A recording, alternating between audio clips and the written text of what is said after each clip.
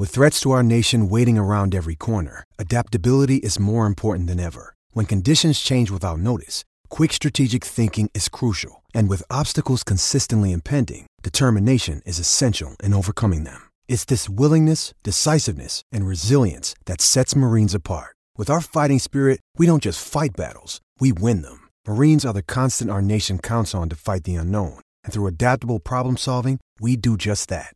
Learn more at marines.com.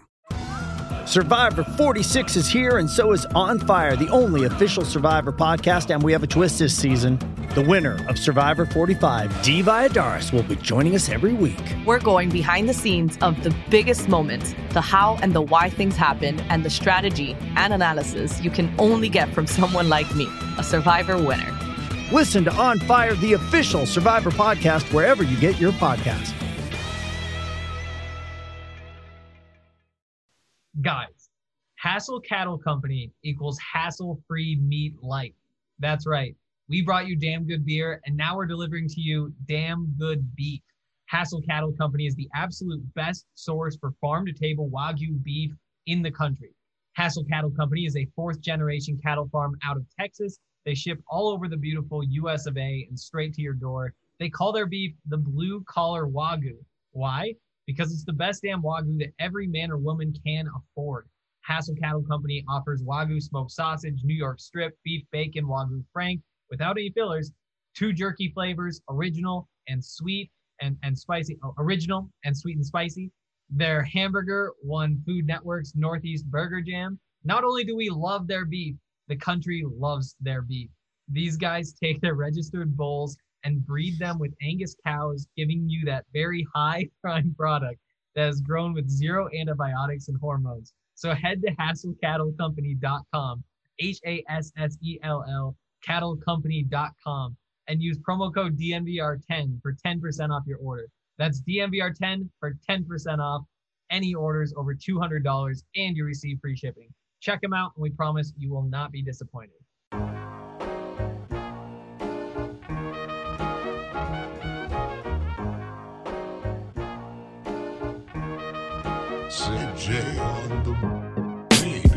Well done, Henry. Hassle-free cattle. We're having the New York strips for Christmas Day. Yeah, Christmas Eve. We're doing other stuff. Welcome into the DNVR Draft Podcast. Andre Simone, Justin Michael, Jake Schwanitz, Henry Chisholm, all here with me. It is officially draft season. People usually say that like a week leading up to the draft if they're noobs and they don't have a year-round draft podcast.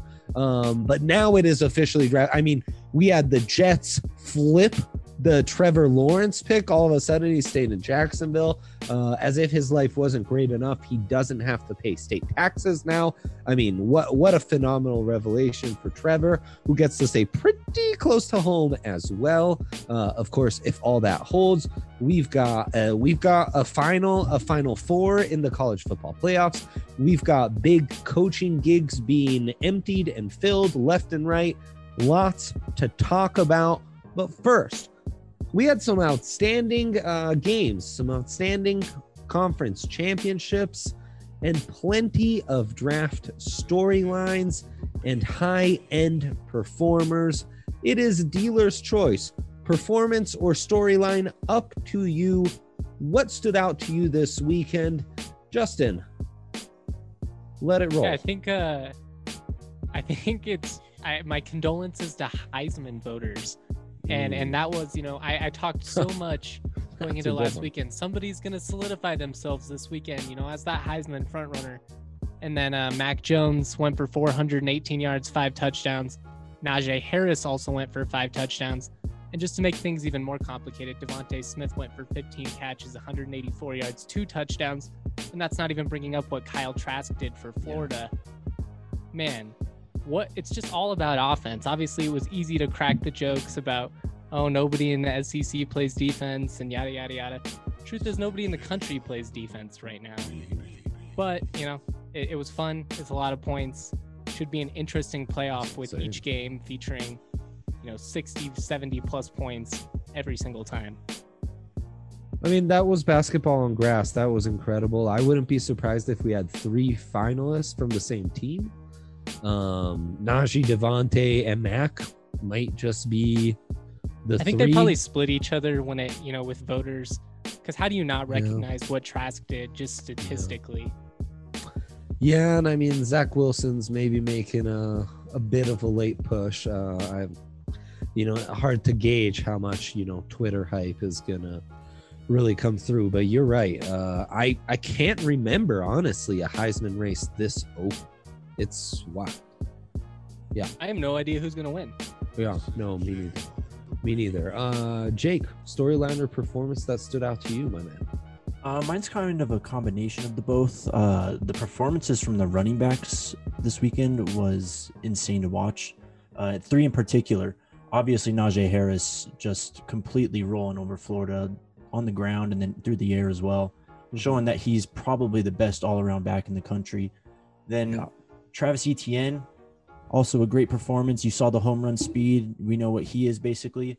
And then how about Trey Sermon? We waited a long time for him to make a big pop appearance for Ohio State after transferring from Oklahoma, and he just goes off for the school record in rushing yards and finally shows glimpses of the player he used to be at Oklahoma. So just a very exciting weekend for those 3 guys. And to wrap it all up, Najee Harris was just unbelievable. I just don't know. I texted you guys. He's undisputed running back 1 to me at this point. I don't know how. I mean, maybe there's a conversation with ETN, but I don't think it's close anymore. How early would you draft him, Jake? I think we need to talk about him in the first round. Yeah. I think he is very complete, and, he kind of reminds me of Saquon sometimes when he's doing his thing on the field, man. Just physically dominant, super elusive and agile. He's got the speed. He's probably got better hands than Saquon at that point. So I think we really need to talk about Najee Harris as a first-round running back.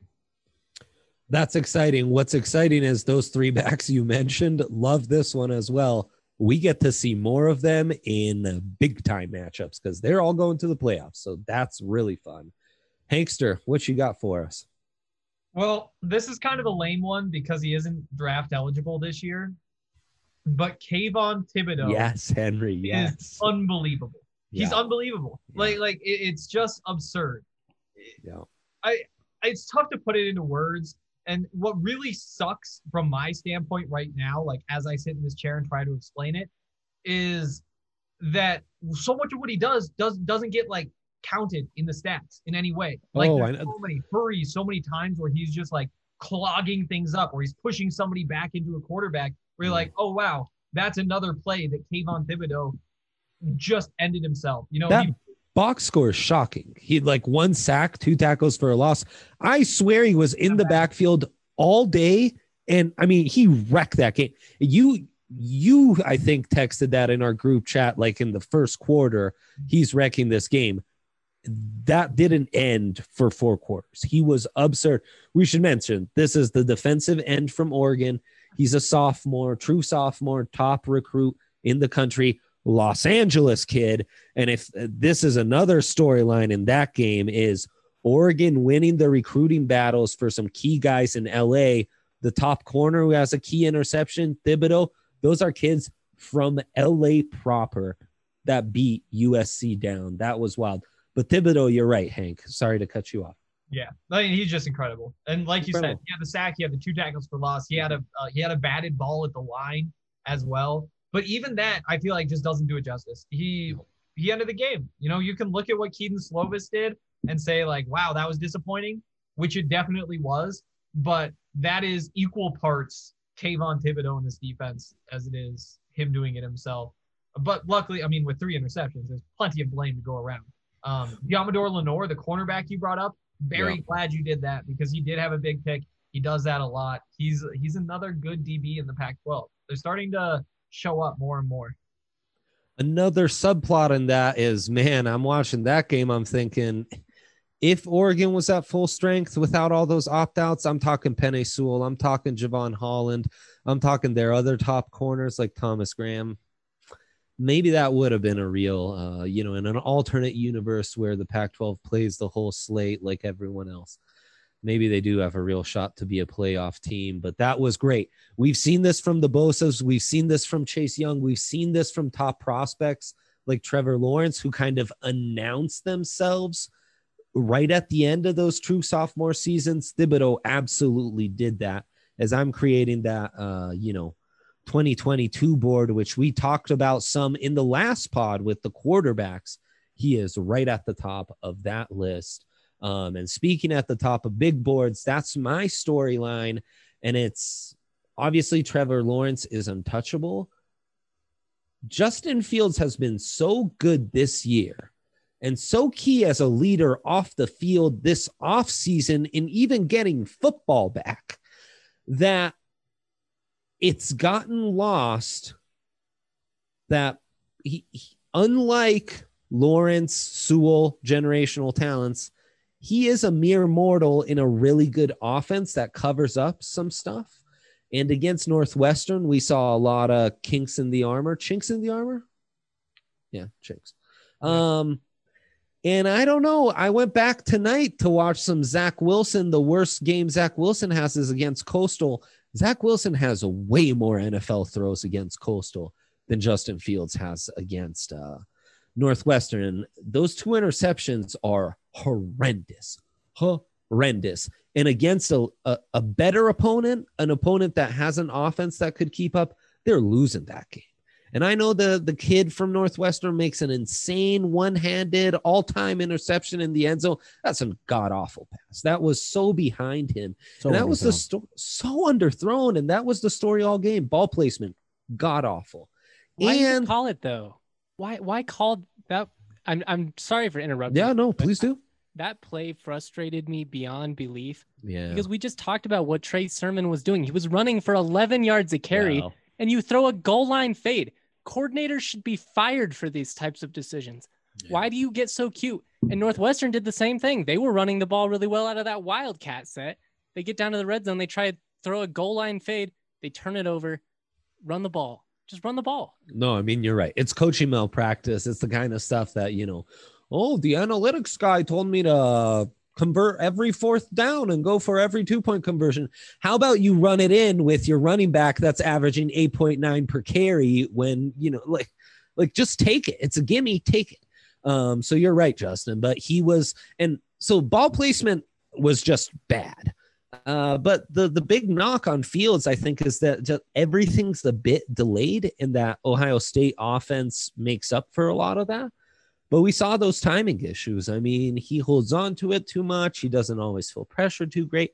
And I really think the door hasn't just opened up for Zach Wilson. Zach Wilson, if I was to handicap this, I would say is the favorite to be the second quarterback taken. So I think that's kind of a major shift in this draft class. Loved all of those. I was almost wondering, do I need to suggest some for the guys? Those were phenomenal. Also, the SEC championship, insane. I mean, the playmakers there were wild. I loved what you said about the running backs, Jake. Yeah, that was, just great college football day across the board. Hank, let's take a quick break. We're going to talk some news. We're going to get into, actually, let's do the news now. Psych. You fast forwarded. We're talking news instead.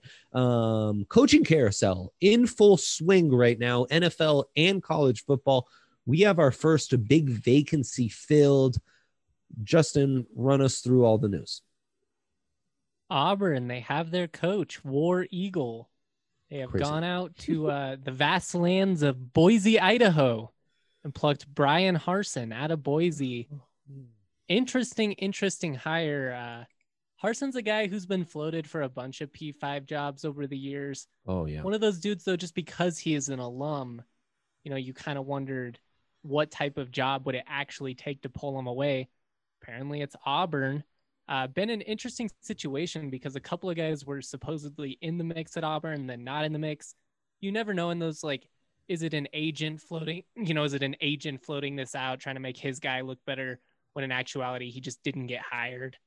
But man, Harsin, I don't know if I see him going to the SEC and out recruiting, Saban and Lane Kiffin and some of these dudes. What do you guys think? Yeah, I agree. He's going to have to really put together a nice coaching staff that has deep ties in that southern region of the country, because he has coached 1 year in FBS east of the Mississippi. It was in 2013 at Arkansas State. So not really familiar with the territory. And just interesting that we talked about this a few months ago about Gus Malzahn, how it was kind of just getting a bit stale at Auburn. And this year, I didn't think it was really warranted to fire him because, I mean, yeah, you're not really competing at the top of the division, but still they weren't terrible. And I know he recruited him, but Bo Nix is not really the quarterback I think that Gus Malzahn or Auburn needs. So it was just kind of an uphill battle at that point. And Auburn's really kind of shown they're like a once every 3-4 year team when it comes to really contending. And they have been one of the, I guess, 3 teams, you count Clemson, LSU, and then Auburn, that have really given Alabama a fight over the past decade. So it's just a surprise to see them really just ditch Malzahn really at the first sign of struggle, I would say. I mean, has he really struggled besides this year before? I mean, it's all relative to expectations, I think, is the problem.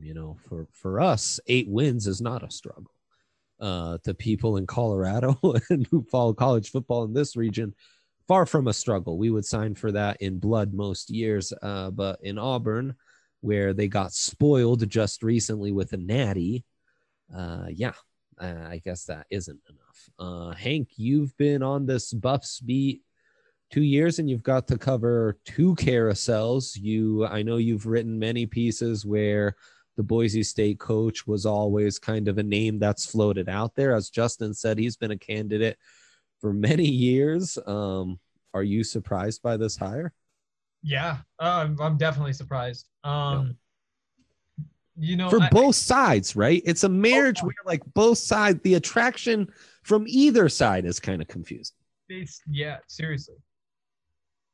Just real quick, Harsin wanted out of the Mountain West. I mean, I really think that's what it came down to. There've been a bunch of reports that surfaced about how he was pushing for Boise to make a move to the American.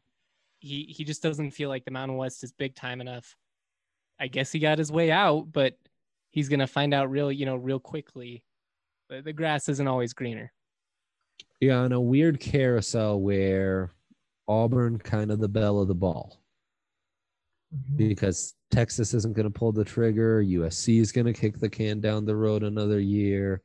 Oregon. Do we think top guys are waiting because of that?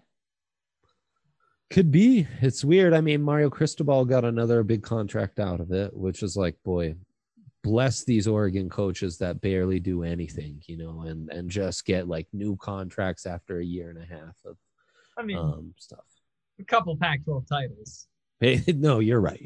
He's actually been like nothing on a per year basis more successful than like Chip Kelly or just about anyone at Oregon.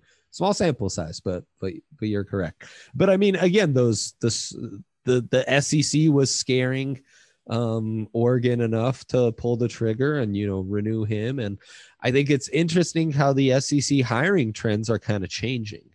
It used to be they were really focused on guys that fit that region.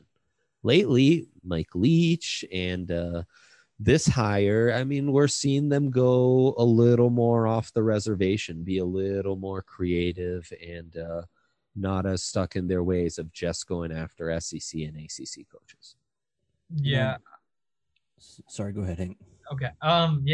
Just to go back to that though, like I don't think Brian Harsin is an upgrade. No. Just to me, when you say, would you rather have Gus Malzahn or Brian Harsin as your head coach, I would take Malzahn. And I think that is kind of my initial reaction to the hiring. But then also like what Jake was saying, why did you fire him? There was a great tweet today. I wish I could remember who sent it, but it was basically said like Auburn just fired their head coach because their in-state rival has been really good. And that's kind of what it feels like. It's kind of just like, well, Bama can do it. Why aren't we doing it? And that's why it's not that good of a job. This is my point that I keep trying to come back to over and over again.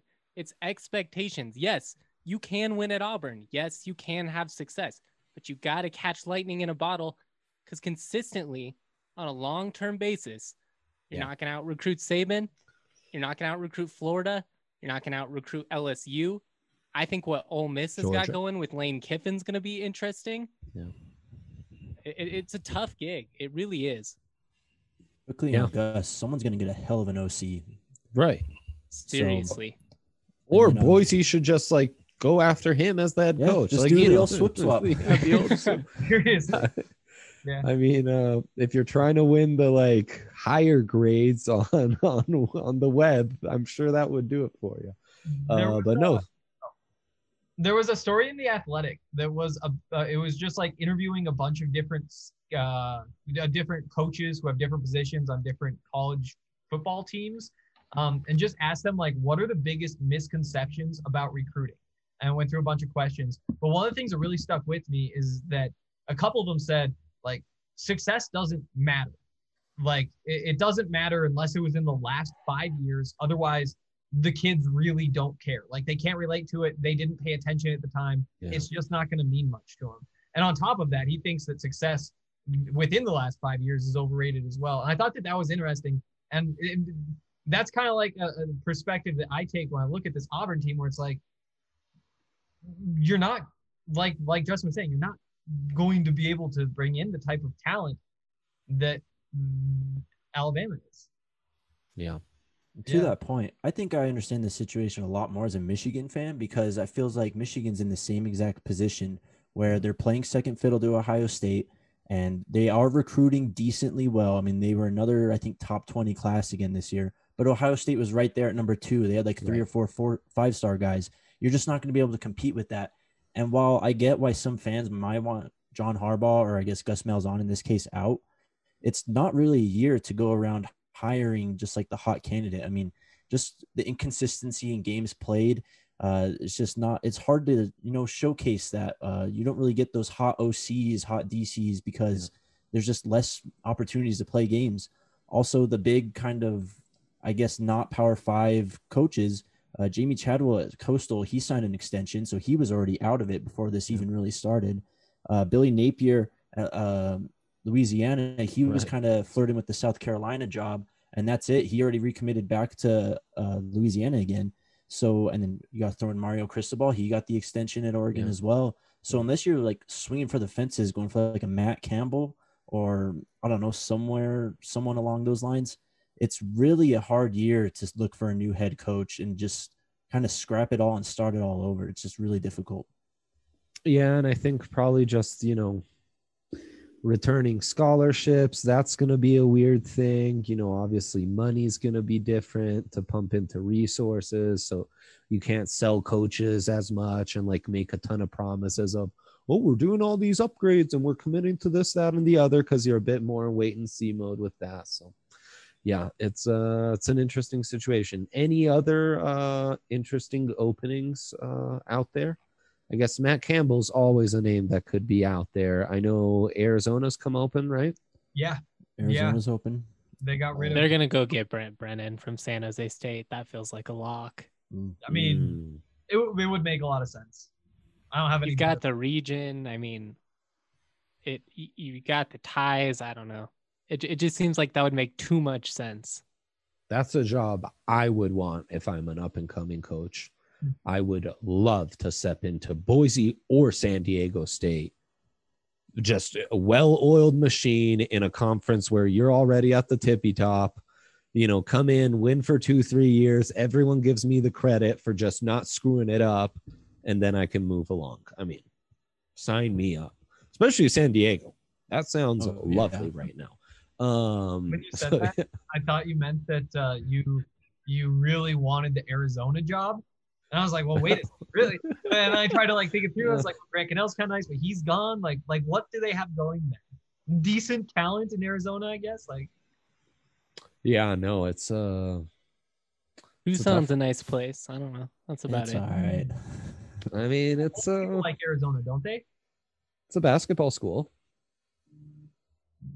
Tough place to be a football coach. Yeah, it's not great. Not a ton of guys have had massive success. There's a school, I don't know. Maybe you should have hung on to Rich Rod a little longer and tried to see that out. Something to be said for continuity. Lesson for us all. All right, guys, we got to get a mock in because we've been jonesing. We got to do it. Broncos drafting around 13. But before we do that, a special someone has a special shout out for another special someone. Hank, take it away. I'm the special someone. You nailed it. Is the other special someone? Was there another special something in there? Nope, I think that's Maybe the I was whole. just hearing extra specials. I was trying to piece it all together. The 2021 basketball season is here. The teams around the league took the offseason to retool and revamp and are ready to hit the court. DraftKings Sportsbook, America's top-rated sportsbook app, has rolled out another one of their can't-miss offers. Trying DraftKings Sportsbook is easy, so what are you waiting for? Get in on all of the action now. To celebrate the return of basketball, DraftKings Sportsbook is giving new players 100-1 odds on any featured matchup this week.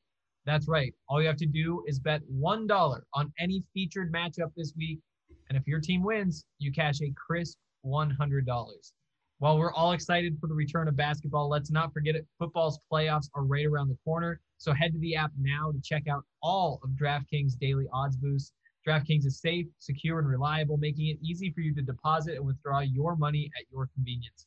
So download the top-rated DraftKings Sportsbook app now and use promo code DNVR when you sign up to get 100-1 odds on any featured matchup this week.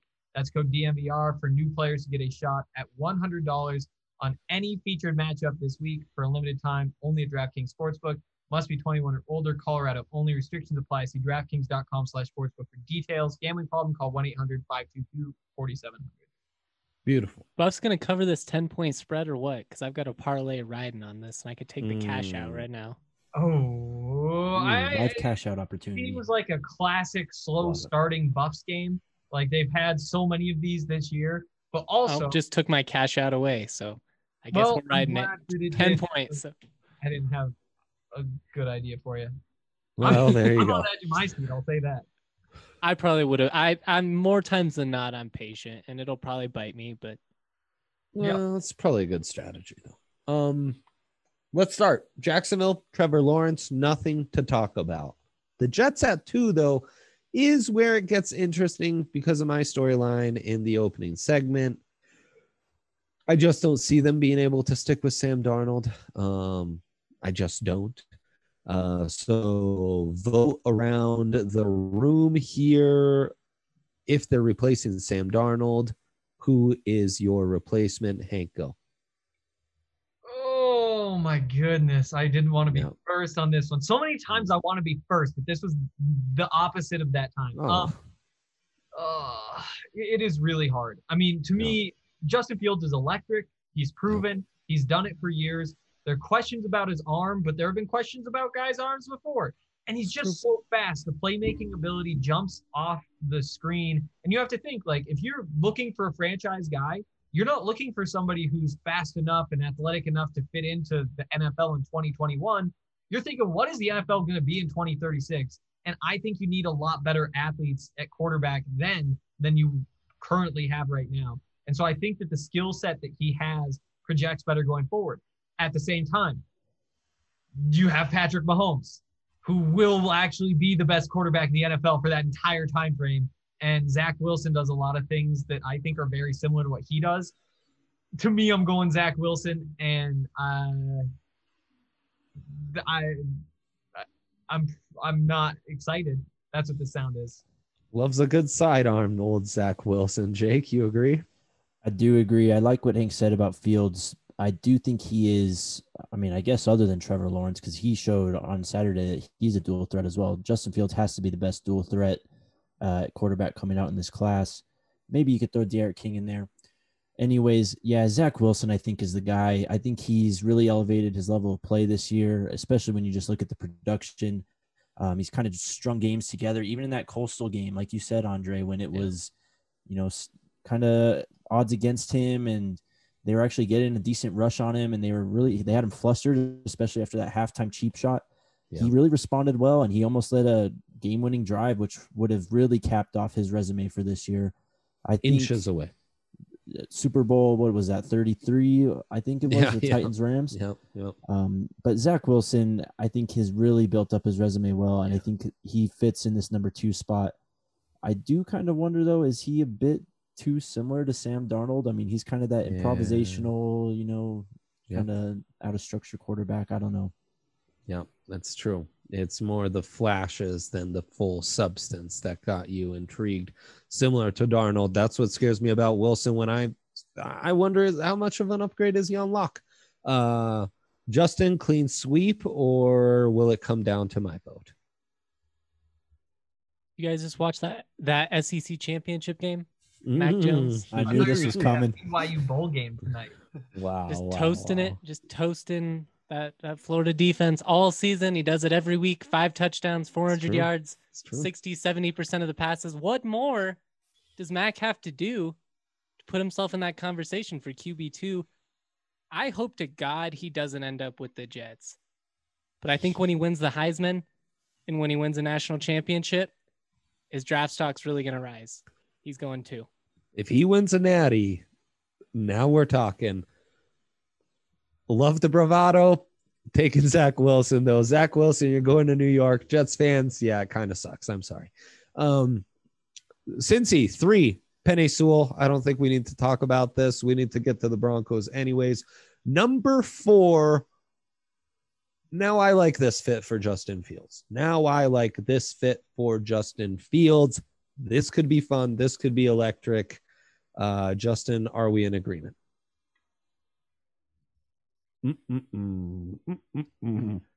I wouldn't take Justin Fields in the top 10. Wow. I know they need one, but I don't know, man. You need players at that point, and it just feels like a gamble. Am I crazy? No, that's a gamble. The lack of arm strength. I mean, I don't know about lack of arm strength. He can push it. We've seen some good stuff from Fields, but again, playoffs for him are going to matter a decent amount. Definitely are going to matter. I mean, there are some questions. There are definitely some questions. It reminds me a bit of Deshaun's draft year, honestly. Jake, what are you thinking here? And Justin, we're going to come back to you. If it's not Justin Fields, you're going to have to give us a plausible alternative. I do like Fields in the spot, especially if, which is like a 99% chance if you keep Joe Brady. I don't think he's quite a head coaching candidate yet, but he, I think, could really take almost any of these top 5 quarterbacks and make it work, or at least make it appear like it works, I guess. Right. I do make think it function. Exactly. I do have some kind of concerns about Justin Fields that, I mean, I thought it was nitpicky stuff, but it just keeps on showing up in the same game. Like you said, Andre, the processing, I just feel like he's not as on as some of the other guys, specifically Lawrence and Wilson at times, just decisive with the ball placement we could get into. But that's the thing.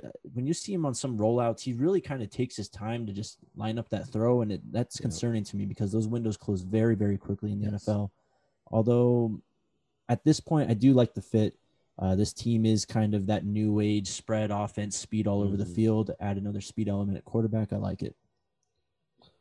Hank? I'm convinced. I think it is there you go. Justin Fields. The Joe Brady argument's what did it for me, by the way, just so you know, Jake, in case you have excellent.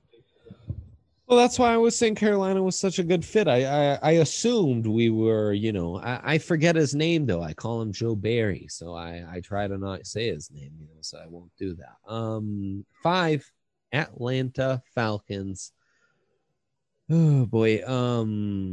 This team, man. Yeah. The Dirty Birds, really something else. It's going to be interesting to see where they go with their coaching hire.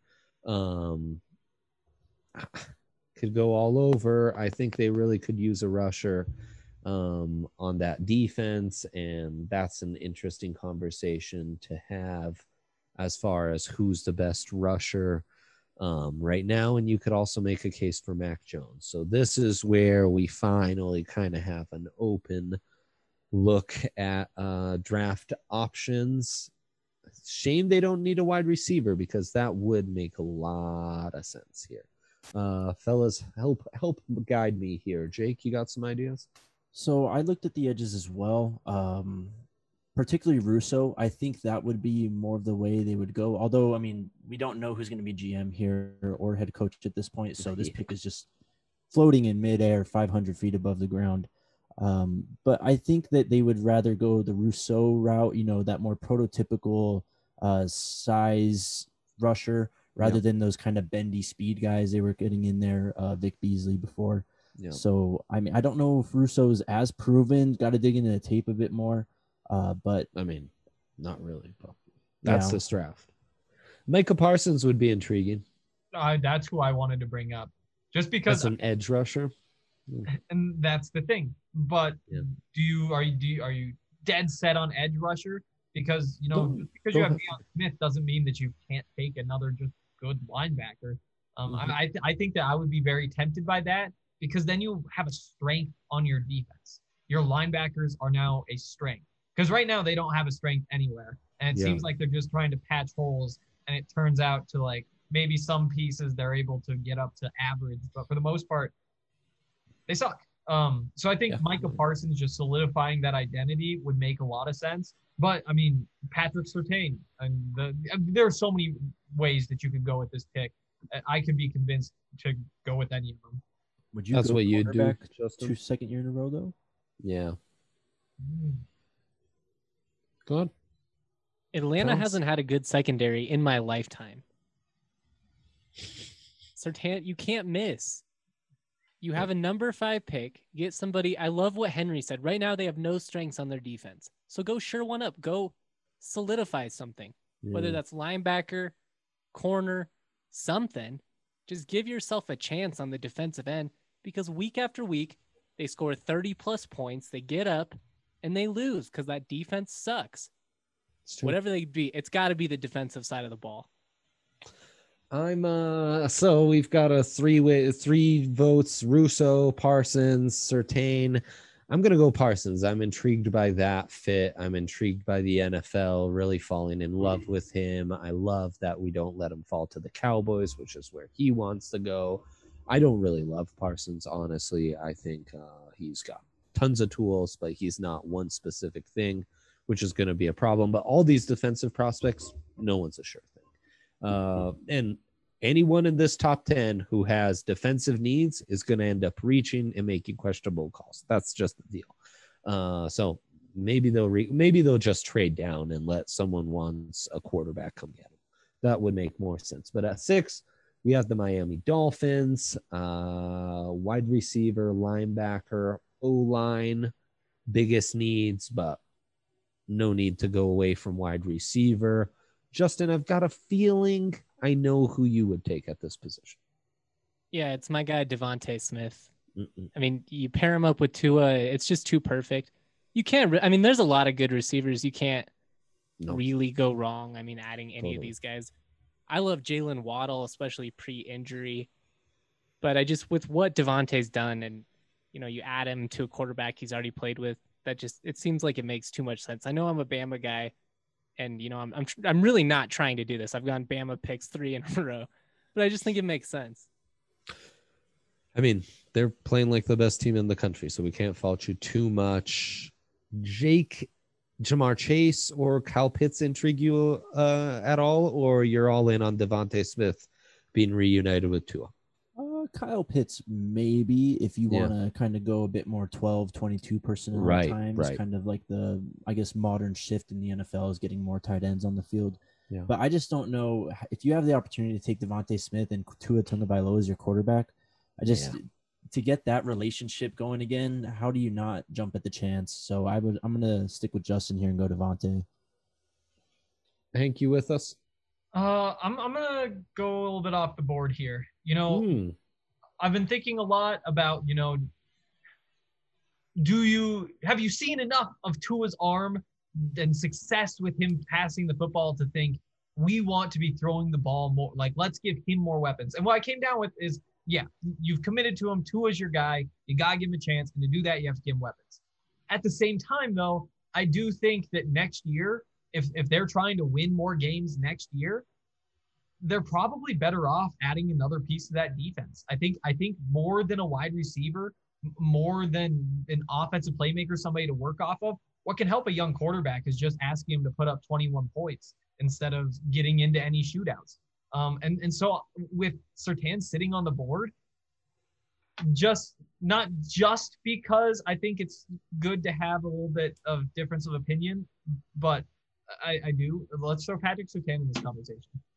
Yeah, no, I mean, opposite Xavier Howard, that could be intriguing, and a coach like Brian Flores could definitely, they've got Preston Williams, they've got Devontae Parker, but I'm going Smith. I think he fits the identity. I think that's great, matching him back up.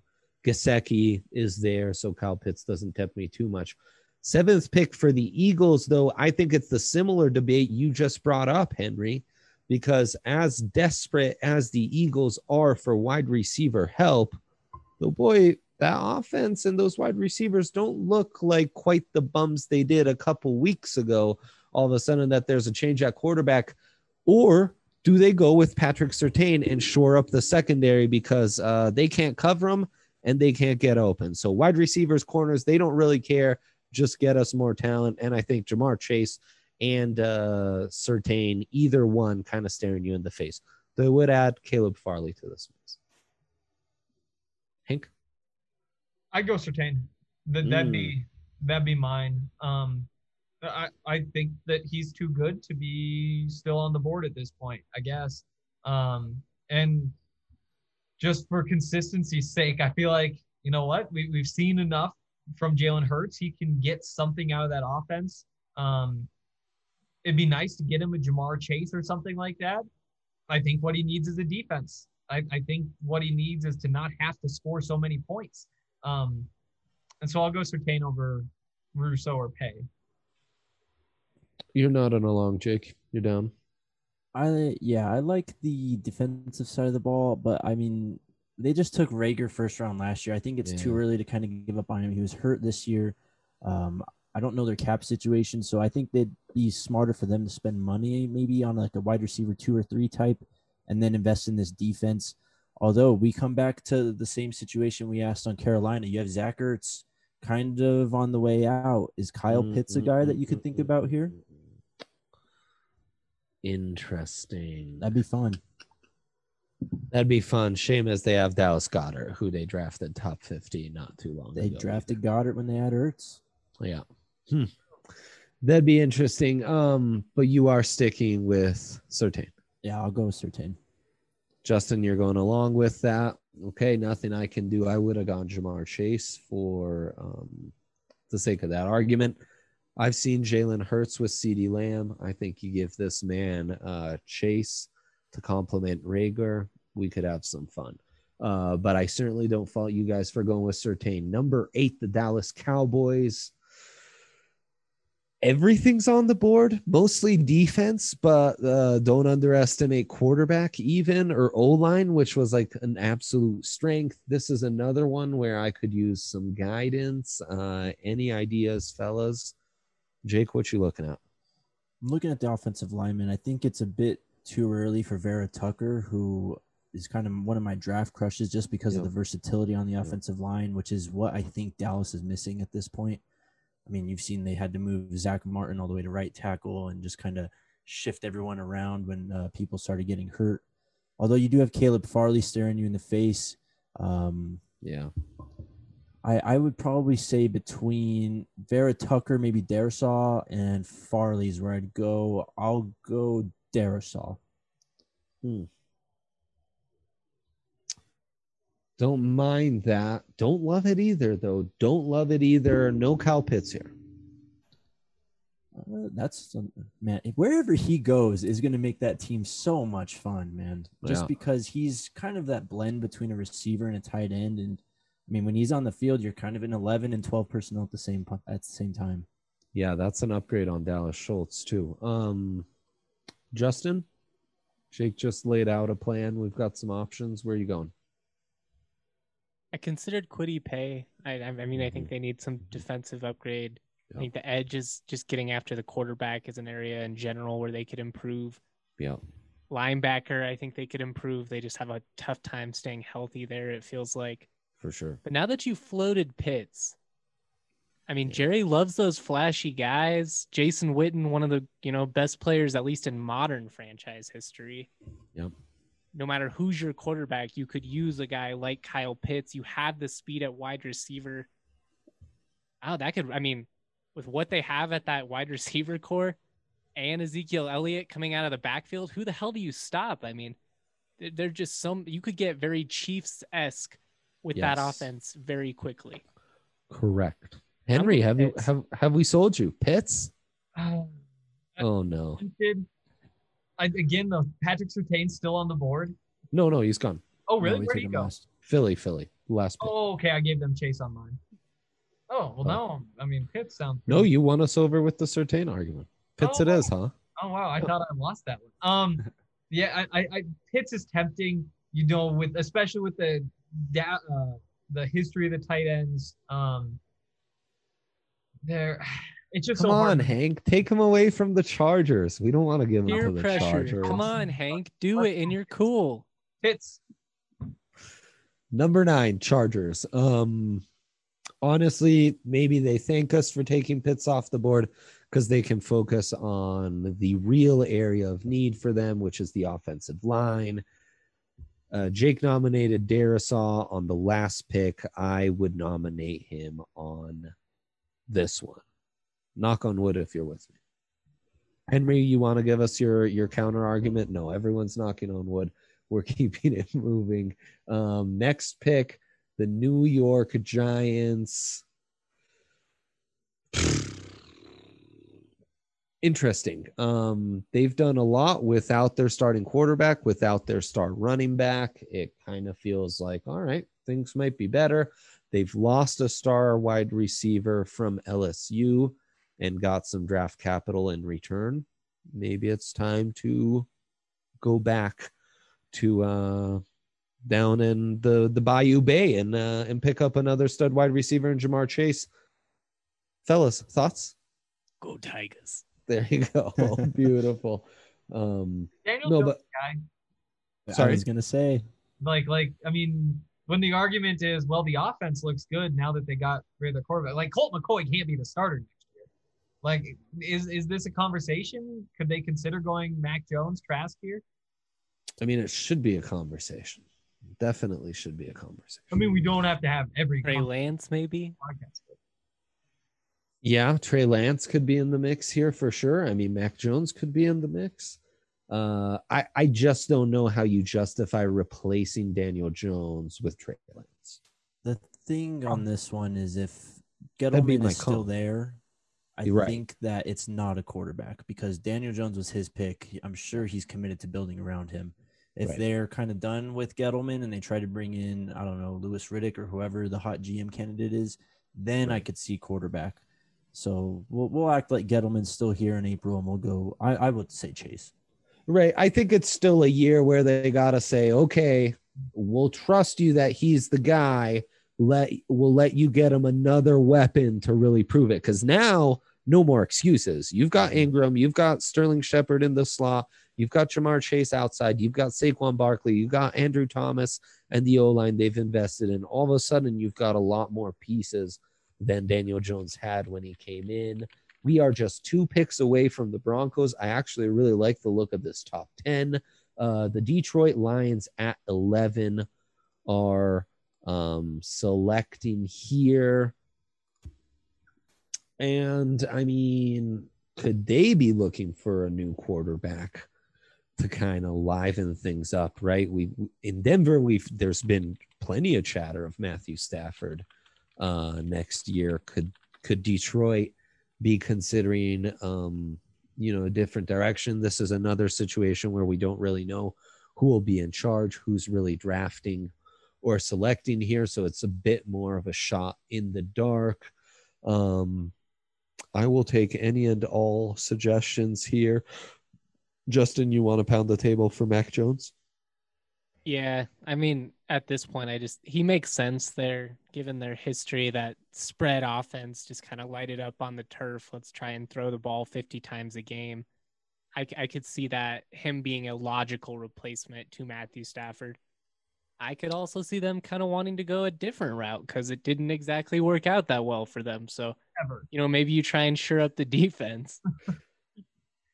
This is interesting because just looking at the numbers here, I don't know if Matthew Stafford will be moved before the June 1st cutoff. They save a lot more money once you wait after that June 1st cutoff, moving Stafford or cutting him. So you're kind of at a wash if you move on from him before the draft at that point, I guess. I mean, you're going to be admitting to yourself that you're rebuilding. And is that the ideal situation to throw a quarterback into? Yeah, I don't know. I mean, Mac Jones, Trey Lance would both be intriguing, but I would. I mean, if I was them, I would kind of run it back, but I don't know that that's what they'll do. I really get a feeling that they will.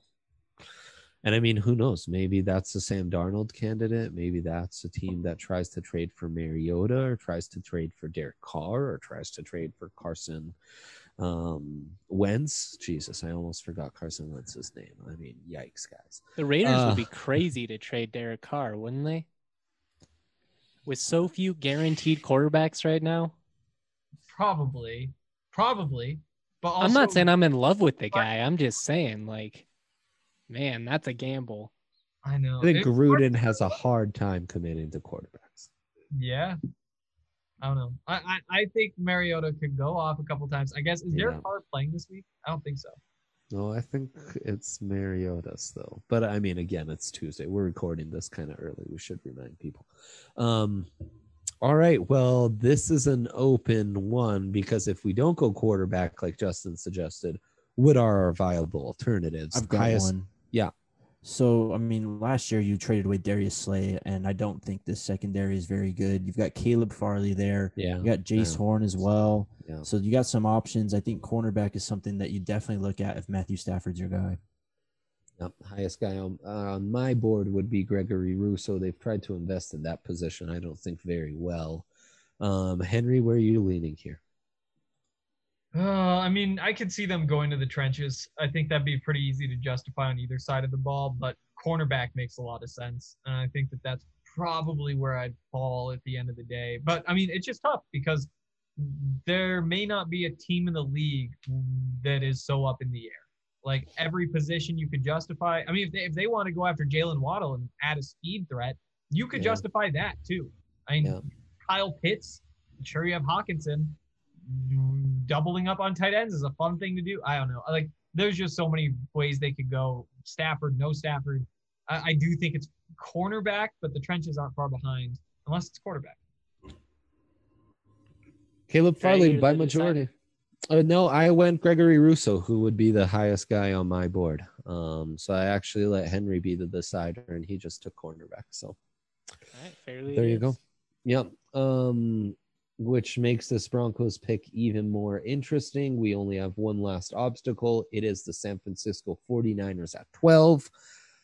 Quarterback should be in the mix here, but it wouldn't be Mac Jones. For Shanahan, I think, Justin, you'd agree, not Mac Jones territory, much more Trey Lance here. I could see Shanahan thinking, I'm the guy to make this work with Trey Lance. I could definitely see that. Oh my God, of course. I really do think Trey Lance is going to be a top 20 pick, and it's going to make me really nervous the entire time because I would just much rather see him be a Jalen Hurts, a guy that slips to the second round and ends up in a situation where there's less pressure. I'm intrigued. I'm just not a firm believer, especially in a situation where it's kind of been a weird revolving door at quarterback like it has been for San Francisco. I don't know, man. That's tough, but now that you brought it up, I could really see it because do we really believe in Jimmy G long term based on what we've seen at this point? No, it can't stay healthy beyond do we believe in him? No. Yeah, beyond that, he can't even stay on the field. I'm fully team Trey Lance. I think you could do a lot worse than being a backup in a Shanahan system. I mean, that's pretty nice. It's not Hurts being drafted in the second, but it's not that much worse. Jake, I see you nodding in agreement. You're with us. You've been preaching to us for a few weeks now that Trey Lance has the tools, and you think that the NFL is going to like him a lot more than we have so far. It's just so tough that he only played one game, and we're basically going to go exclusively off of 2019 film and all-star games in the combine. I mean, we have nothing to go off. We have the one game, I don't even remember who they played, but it was an okay showing. I mean, it wasn't anything rough. Special. Yeah. So that's kind of the holdup I have, although it would just be so much fun to watch him in that offense. I mean, Kyle Shanahan's a master in the run game, so you know that he could kind of make it work with Lance, set up some easy throws on play action and all that. I'm very intrigued by this fit with him going to San Francisco. Intrigued is a good word. I think that if it worked out, it'd be so good. And I think that if you're making the pick, then that's obviously you're planning on working out. It does kind of scare me, though. Trey Lance in a system where it's like a bunch of short passes and you have to be accurate and those sorts of things that he needs to prove that he can do. At the same time, though, like I do think that he does possess a lot of the things that would make that system really fun and really exciting and consistently make it one of the better offenses in the NFL. And, it's just so hard to get a read on the 49ers right now. Like, I don't know what they want. And I really think they could justify getting a quarterback who might not see the field this year. Yeah, and I think the other appeal is similar to Jalen Hurts. You can kind of sell yourself on, well, it's not a wasted pick. I'll give him 5. We'll create some formations and give him 5 snaps a game. It'll be fun. You'll love it. And then it's like, no, it's not. But then why can't Trey Lance? Right. Who's a dark horse to trade up? Minnesota. Yeah. They got a lot of talent on offense. You got Dalvin Cook, one of the best running backs in the league. We've seen what Justin Jefferson can do. Thielen's proven. Yeah. I mean, there's pieces in place there. I could see Minnesota, especially if somebody like Lance or, I don't know, maybe Mac Jones, if somebody slides to that 10 area, I could really see the Vikings making a push up. Not to mention New England, Chicago right around there. All those. Although Trubisky, I hate to say it, but he's come on kind of strong these last couple of weeks. Yeah, Trubisky coming on really strong. I mean, and to me, this is something that will be part of this new era of football. I don't think Tannehill is an isolated case. I think Tannehill is the start of kind of a new trend in the NFL where we give up on quarterbacks way too early. And guys like Mariota and, so on and so forth are going to have kind of second resurgences like Trubisky and prove they weren't such bums. And I think Sam Darnold and Drew Lock could, we'll see what happens with Derek Carr. Maybe those guys could be some candidates. We are finally at the Broncos pick, though. We can go quarterback. We can go defense. The top cornerbacks have been taken off the board. Jace Horn's still there. Darrisaw, one of my favorite picks off the board. Plenty of options on the O-line. How are we feeling need-wise, and who is your BPA at this point? Jake, start us off. Oh, man, BPA, that's tough. Just looking at it from a positional standpoint, I mean, you have all the edges there. We've already talked about we don't know if edge is as big of a need, but we've seen Elway kind of when the opportunity is there, take the guy that is proven at edge to be a nice prospect. Yeah. So that's something we got to look at. Top guy on my board, though, that's a pretty difficult question at this point. Maybe Greg Rousseau or Jace Horn, one of those two, I'd say. Yeah, that's not a bad top two to have. Hank, who would you lean here? I think those are two really good names. I'd throw Kwity Paye in there too. He seems like a good football player. I think that his fit, I think I like it better. And it's kind of tough because I do like him with his hand in the dirt a little bit more than like a Rousseau. And so there is that question of like, where exactly does he go in the Broncos defense? But if he could play like a defensive end spot, I think that he's just a good enough athlete with enough skills that the diversity that he provides is worth maybe having some question marks with fit. Whereas with a guy like Russo, maybe you're thinking, he's kind of getting blocked by Vaughn and Chubb. Again, who knows if Vaughn's even there, in which case I would go Russo. Interesting. Justin? Oh, man. I'm tempted to go corner here just because all of the things we've already talked about in past weeks. We don't really know what the situation is going to be like with Bouye long term. Really, I mean, the same could be said about just about everyone in that secondary. I like Russo a lot. I'm not sure that pick makes as much sense if Vaughn comes back, or maybe it does because he can develop and you don't have to rush him out onto the field right away. Right. But also at the same time, is this team really good enough to where they can afford, take a guy just out of luxury when, they have so many needs. I'm going Jace Horn there. Did you give us an official, you're kind of team Russo, Jake?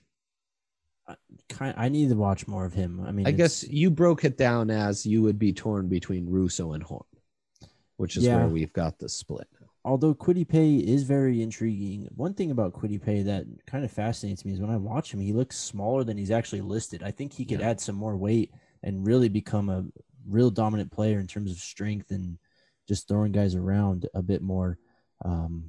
So I hear, who was it that suggested Paye? Was that Henry or is that Justin Henry? Yeah, I could see that route. Jace Horn though, you have to consider, especially with the Bouye suspension. It's just something secondary. You're in a division with Justin Herbert and Patrick Mahomes. You need guys that can cover, Yeah. Sure. I mean, quarterback's an option as well at this point. So so many ways you can go here. It's really hard. Mac Jones still on the board. Yep, Mac Jones is still on the board. Trask as well, though. In some people's eyes, we would be already in the third tier of quarterbacks. Definitely.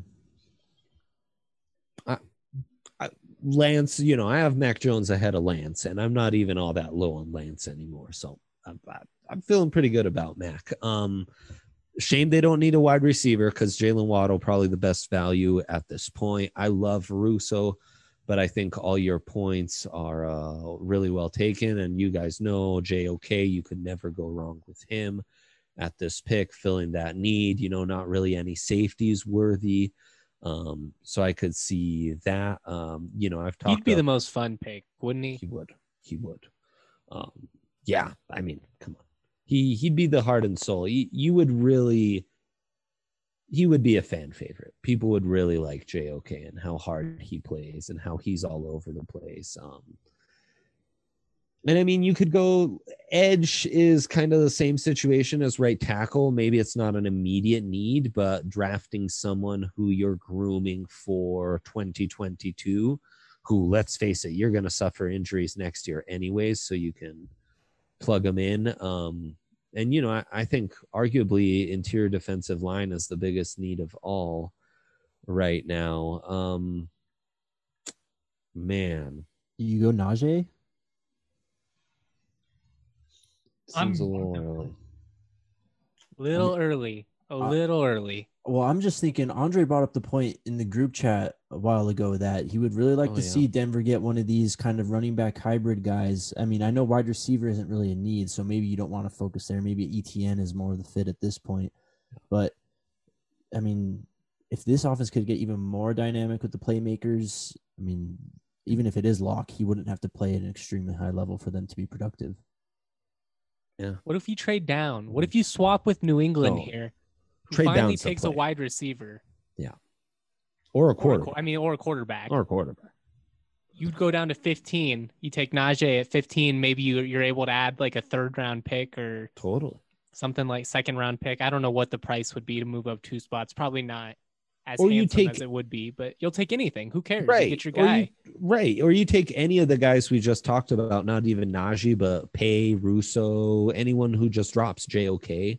I'll say this. At this position, it doesn't make sense right now. I guess for the sake of this pick, I'll lock in Gregory Rousseau. I think that's a fun pick. I think that's really nice value for the Broncos. And I think there's really high upside of a Chubb-Russo combo. And in the immediate, Chubb, Russo, Vaughn, could really recreate what you were and Malik Reed could really recreate what you had in that Super Bowl 50 run. For the Broncos fit at this position and just how the draft works, people are really going to talk themselves into Xavier Collins, who's got edge size and off-ball linebacker skills. He's phenomenal moving backwards. He's really good east to west. Downhill, he stinks. So you're going to sell yourself on him as an edge, but that's really not his game. But the tools are there. So he's another name just to throw out there. Hank, we should take a final break, and then we're going to come back. We're going to preview all the bowl games until the 31st, draft storylines with that, and we will close it out. We sure will. You can. No. If you've never tried the rich CBD-infused Strava Craft coffee, you can use code DNVR20 and save 20% off your first order. If you're a huge fan of Strava, you can now save 20% by heading to their website and subscribing. You have the option of getting your coffee every 2, 3, 4, 6, or 8 weeks, and you get 20% off every single product that you're subscribed to. It's a great deal. You get that discount every time. And by the way, Strava is CBD-infused coffee. It can help with so many different things. Obviously, it has like all the positive effects that coffee does, but then also the positive effects of CBD. Like it helps with body pains or anxiety or whatever. It's helped a lot of people. Strava Craft Coffee in particular has helped a lot of people. So definitely check that out and use that code DNVR20 to get 20% off your first order, or just subscribe and get 20% off every order. And get your coffee shipped to you every 2, 3, 4, 6, or 8 weeks. You can get that in grounds or beans or K-Cups. It's a great deal. And remember that supporting our partners is supporting us. Beautiful. The Bulls previews really start on the 26th, what the Brits would call Boxing Day. And we've got Louisiana against UTSA. Jake, big fans of that Louisiana backfield. They're always fun to watch. Insanely doesn't get talked about enough. They beat Iowa State. They should be in a way better bowl than this. They even got screwed out and not playing their conference championship, so we didn't get to see them against Coastal. It'll be fun to see them. I wish it was a better opponent than UTSA, but hey, I'll take it. But really the big game, Liberty, Coastal Carolina. This is a fun one. Coastal favored here by 7. I think Liberty's going to be frisky. Justin, your thoughts? This is a game that's ripe for the upset, man. I love what we've seen out of Coastal this year. I think it makes all the sense in the world that they're touchdown favorites. I think they're the better team than Liberty. Yeah. I don't know that they're going to have the same juice for this matchup as Liberty. If you're Coastal, you ran the table, you're hoping you get that chance in the spotlight. Granted, the Cure Bowl, it's in Florida. I imagine they'll have some fans in the stands, so maybe that's exciting. But, man, kind of a bummer. Kind of a bummer for a lot of these good teams, man. Yeah. San Jose State runs the table, and they end up in the freaking Arizona Bowl. It's just like, what are we doing here, guys, when 3 lost teams end up in New York, like New Year's, my goodness, 6 bowls. How many times did I just say that? Watch Taron Jackson, is it, the defensive end for Coastal, and the quarterback for Liberty. Really nice prospect and an Auburn transfer there. Jake, who you got?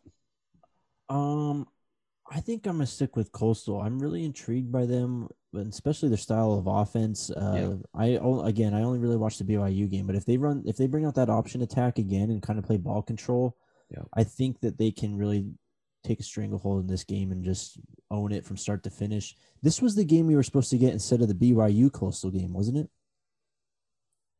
Oh, I can't remember. It could be. That could be. Interesting. Wasn't it? I think I do feel like this was on the table potentially. Huh. Hank, you taking the upset, or are you with Jake on Coastal here? I'm not betting against Coastal. It's just one of the things that I've decided on. Obviously, that's like a recent rule because it was only a couple weeks ago I said I was taking BYU against them. But that's actually what caused it. BYU is really, really good. And that's not to say that, like, Liberty isn't good. Coastal has proven that among those teams that I have such a hard time gauging, they are the good one. And Liberty gets a shot to take that crown, but until then, I'm riding with Coastal Carolina. Love the divided set. I like Liberty as well. I like Liberty straight up. I love what JM is saying, and I love, I love that quarterback, and I think Hugh Freeze will have some surprises on offense in this one. We move on to Tuesday, December 29th. Get toasty by the fire. Watch some Oklahoma State against Miami. Low-key, really high level of entertainment. Honestly, kicking myself a little bit for not bringing him up. Jalen Phillips, one of the fastest risers in the draft. We're talking edge. Talk about a guy who needs his hand in the ground, not like an outside linebacker kind of guy. But he's a really intriguing name. And Oklahoma State, tons of guys wish their right tackle hadn't opted out already because that would have been a prime time. Chuba opted out too, right? Yeah. Mm-hmm. Yeah, are we going to get to see Tillin in this and Derek King? Oh, I hope we get to see Derek King. Yeah. Oh, my goodness. Yeah, I hadn't realized it hadn't crossed my mind that he could opt out, but totally. I don't see that happening. King, just based on the what we've seen out of him this year, he's just one of those guys that wants to prove that he can play. And so I'd have a really hard time seeing him, especially, he's a guy who's trying to like shoot up draft boards. That's not the way to do it. And I wouldn't credit him, but he's not a bona fide top pick or anything like that. What would he truly get out of sitting out of this game? I mean, you don't want to just bet on the combine and all that. Oklahoma State favored by 2.5. Oh, Miami's winning this game straight up. Yeah. The last time Miami were 2-point underdogs that I remember was that Virginia Tech game, and they were 2-point underdogs, and Miami won by 2 points. So it could kind of go either way. I just don't know if Oklahoma State's going to have the firepower at this point. Mm-hmm. I don't really like the quarterback situation. You lose. Gundy's a fraud. He is. Yep, You're going to lose basically your best offensive player in Chuba Hubbard. I struggle to see Oklahoma State hanging around this game, especially if Derek King heats up, Brevin Jordan heats up, and Miami's just running down the field. Henry, you're with us. It's a tough one for me, but I do think it's Miami. I do think. Okay. This feels like a cheese game, guys. Be very careful. This Vegas knows something we don't know, so I warn you to sprinkle Oklahoma State in this one. Because yes, Miami seems way too good to be true. We need to double check some of the opt-outs. Hank, Alamo Bowl, Texas, Colorado. Good prospects. Carson Wells, the backfield for Colorado, plenty of talent there. And Texas, obviously Sam Ehlinger. We'll see if we can see anything from Joseph Asai, a guy who we didn't bring up, but definitely kind of in the mix of those edges who could be around for the Broncos at that pick. This is a fun one, and Buffs are 9.5-point dogs. What you got, Hankster? Well, they were 11.5-point dogs. So Beautiful. Good news. Oh, I would have been all over that. Yeah, definitely. I mean, it's all season, football, basketball. I mean, what was the record? It was just a couple days ago. I don't think a game's been played since the Buffs were 9-2 against the spread. And if so, then now they're 10-2 against the spread. So, I mean, and that's football, basketball combined. I think that this is another case where I don't think this is a 10-point game. At the same time, anything that's between conferences, you gotta be a little bit skeptical of. I'm not super strong in any of my takes about a lot of these bowl games, especially this year when there are no non-conference games. But Absolutely. To talk about this Alamo Bowl just a little bit, I'm calling it the Sam Bowl because it's Sam Ehlinger versus Sam Neuer, the two quarterbacks. I think that's going to be fun to watch. I think that in a lot of ways, those two guys are very similar.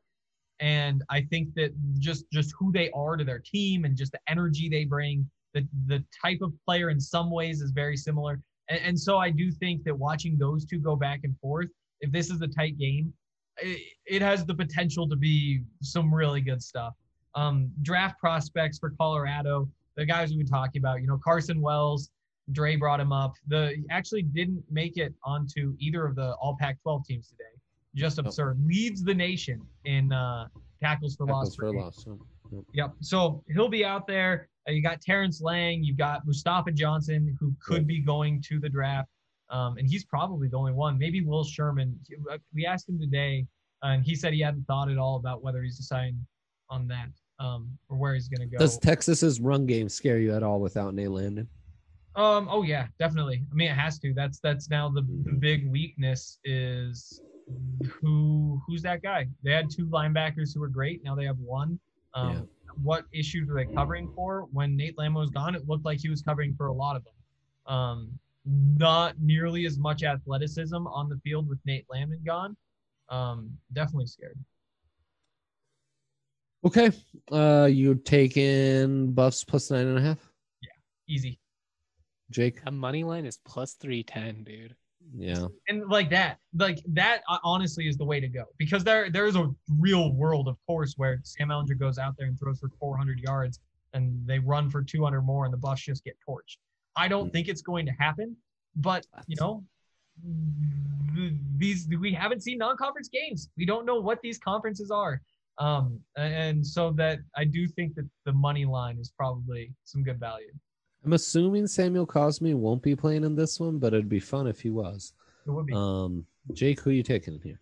I think I'm going to go with Colorado as well. I just don't believe in Texas's defense. I think there's going to be a lot of scoring in this game. I think the over is definitely in play here. And I mean, I know Sam Ehlinger for sure is probably going to put up points against this defense, especially without Nate Landon. Yeah. But I think it comes down to Sam Neuer. If Sam Neuer can ball, have a great game, and put up some points for the Buffs, and they're in it late, I definitely think they cover. I think they have a chance of winning this game outright for sure, though, too. Yeah. Now I like the card again. We're not taking the cheese. We love all these dogs. We're doing the right thing. Iowa at Missouri, fun. Defensive prospects on either side. Nick Bolton, the linebacker for Mizzou, really talented kid, gets a lot of Devin Bush comps. Some of that's hair related, some of that's legit. And then Davian Nixon, one of the fastest rising prospects in the entire draft, making a strong argument for best interior defensive lineman in this class. And the more I study him, could become a real candidate for that Broncos pick in the first round. We have Iowa favored by 15.5. And I kind of like it, but JM's telling me don't do it. Justin, talk me off the ledge. That's the cheese, man. That's what you've been telling me about. Iowa, they don't score that much, and that's such a massive spread. I trust their defense. I do think they'll win, and even double digits I don't think is absurd, but 15.5. Do we feel confident that they're a 3-possession victory, like better than their opponent? I don't know. No, probably not. Missouri not. has been Solid so case. inconsistent this year, though.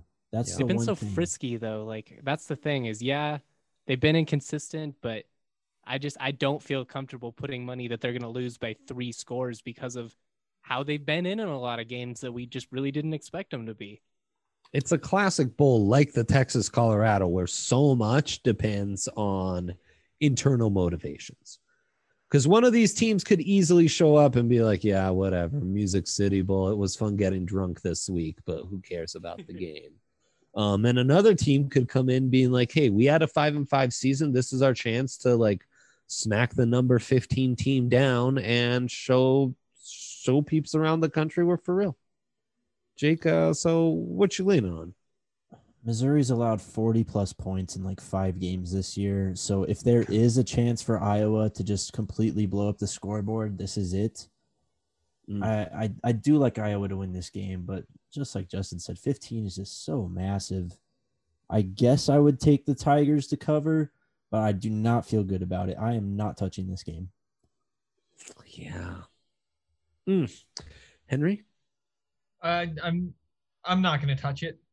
Nice. Good. I feel like I'm in the exact same boat as everybody else. 15 points. Like, at least I'll probably, in actuality, even though I wouldn't give this out as a thing that other people should do, I would put the money on Iowa plus 15 because I plan on watching that game, and that's going to keep it interesting at least through the first half, right?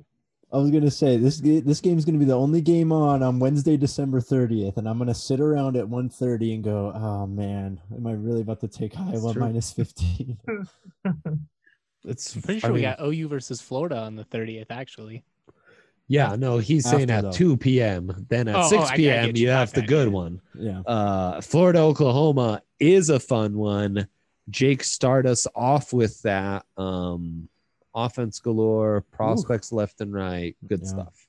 Another insanely high over that we all kind of got burnt on last week with the Florida Alabama game. This one's at 72. I see. Spencer Rattler game here. Can he go like possession versus possession with Kyle Trask and kind of keep up? That's my question. I do think Florida would win this game. It spreads only 2.5. I think that's. I don't know. You tell me if this is cheese, but 2.5, and I get Trask and Tony and Pitts. Feels too good to be true, but again, internal motivations is going to be a lot of this. The over's intriguing. I don't know how you go Gators. I mean, I think it's Gators by a million if you've been watching them this year, but how much of that is me being enamored with what I just saw against Bama, you know? Yeah. Tough to it'll be hard for me to forget what Saban said after that game. They just couldn't cover Pitts and Tooney. Yep. They're playing basketball on grass, man, and even Alabama couldn't stop it. It's insane. Real quick, the ESPN's football power index has Oklahoma at a 57% chance to win this game. Rattler's been really good over the last month. Like, yeah, they put up some serious points. I know, Iowa State, we can talk about how great are they, but that's a defense that's been pretty good. He lit them up pretty effortlessly, at least early. I know they tightened it up there in the second half. If he could have a game where it's that entire first half, I'd give him a shot, but I'm more intrigued by the over than really betting on either of these teams. If I were, I'd probably commit to Florida. Yeah, I think that's probably the right take. Because what'd you say? The line was 75.5 over under 71.5. 71.5. Yeah, it felt crazy that Florida, Alabama, the SEC championship would be 74.5 over under. But then what happens? There's 98 points in that game. Like, they blew that out of the water. And never even in question. I think that the over, again, as crazy as it sounds, like, you just got to take it. And if you see something you like during the game, you go ahead and live bet it. I lean Florida, but again, these interconference things, I get scared. Yeah. No, Florida to me feels too good to be true, but there you go. That's going to do it. We're going to be back next week previewing the national semifinals and all the other big games coming up. Then thank you for tuning in. DNVR Fantasy. Happy holidays. Merry Christmas to you all. We will be back soon.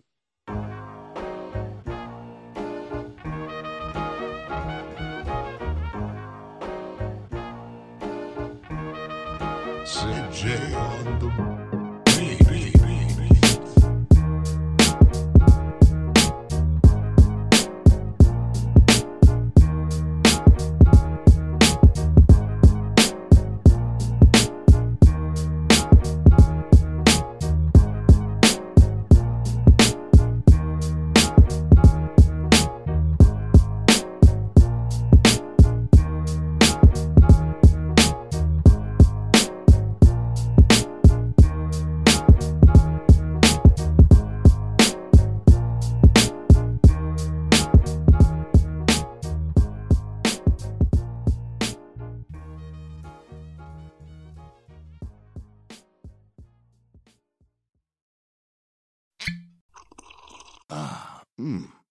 the first taste of rare bourbon you finally got your hands on.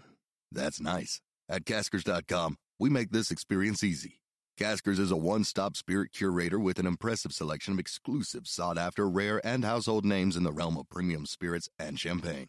Discover the top flavors of the year now by going to Caskers.com and using code WELCOME10 for $10 off your first purchase. Get $10 off your first purchase with code WELCOME10 at Caskers.com.